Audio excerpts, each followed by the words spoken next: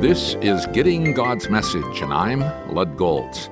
While on a recent mission trip with my wife, we read, studied, and discussed the book of Ruth together, and again found it fascinating. I say again because I have often read and studied this book, yet we found some new insights I had not noted before.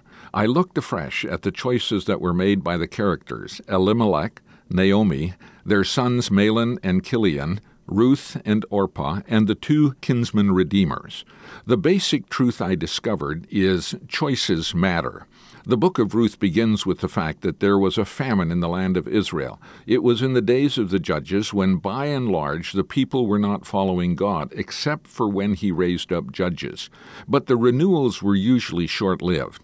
God at times allowed conditions of famine to develop to make the Israelites realize he was not pleased with them. They needed to trust in God and obey him. Famine was a discipline. There were two responses one could make during a time like that. You could engage in self-examination, humble yourself before God, repent and make sure you are on good terms with him, and then wait for God to send rain again. Or you could do what you feel is necessary under the circumstance, like trying to evade the conditions of famine by going to a country that looked more promising at the time. Elimelech chose the latter. He, together with his wife and two sons, went to live for a while in the country of Moab. He didn't abandon his homeland for good.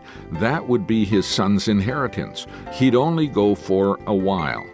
Choices matter. Some have unintended negative consequences.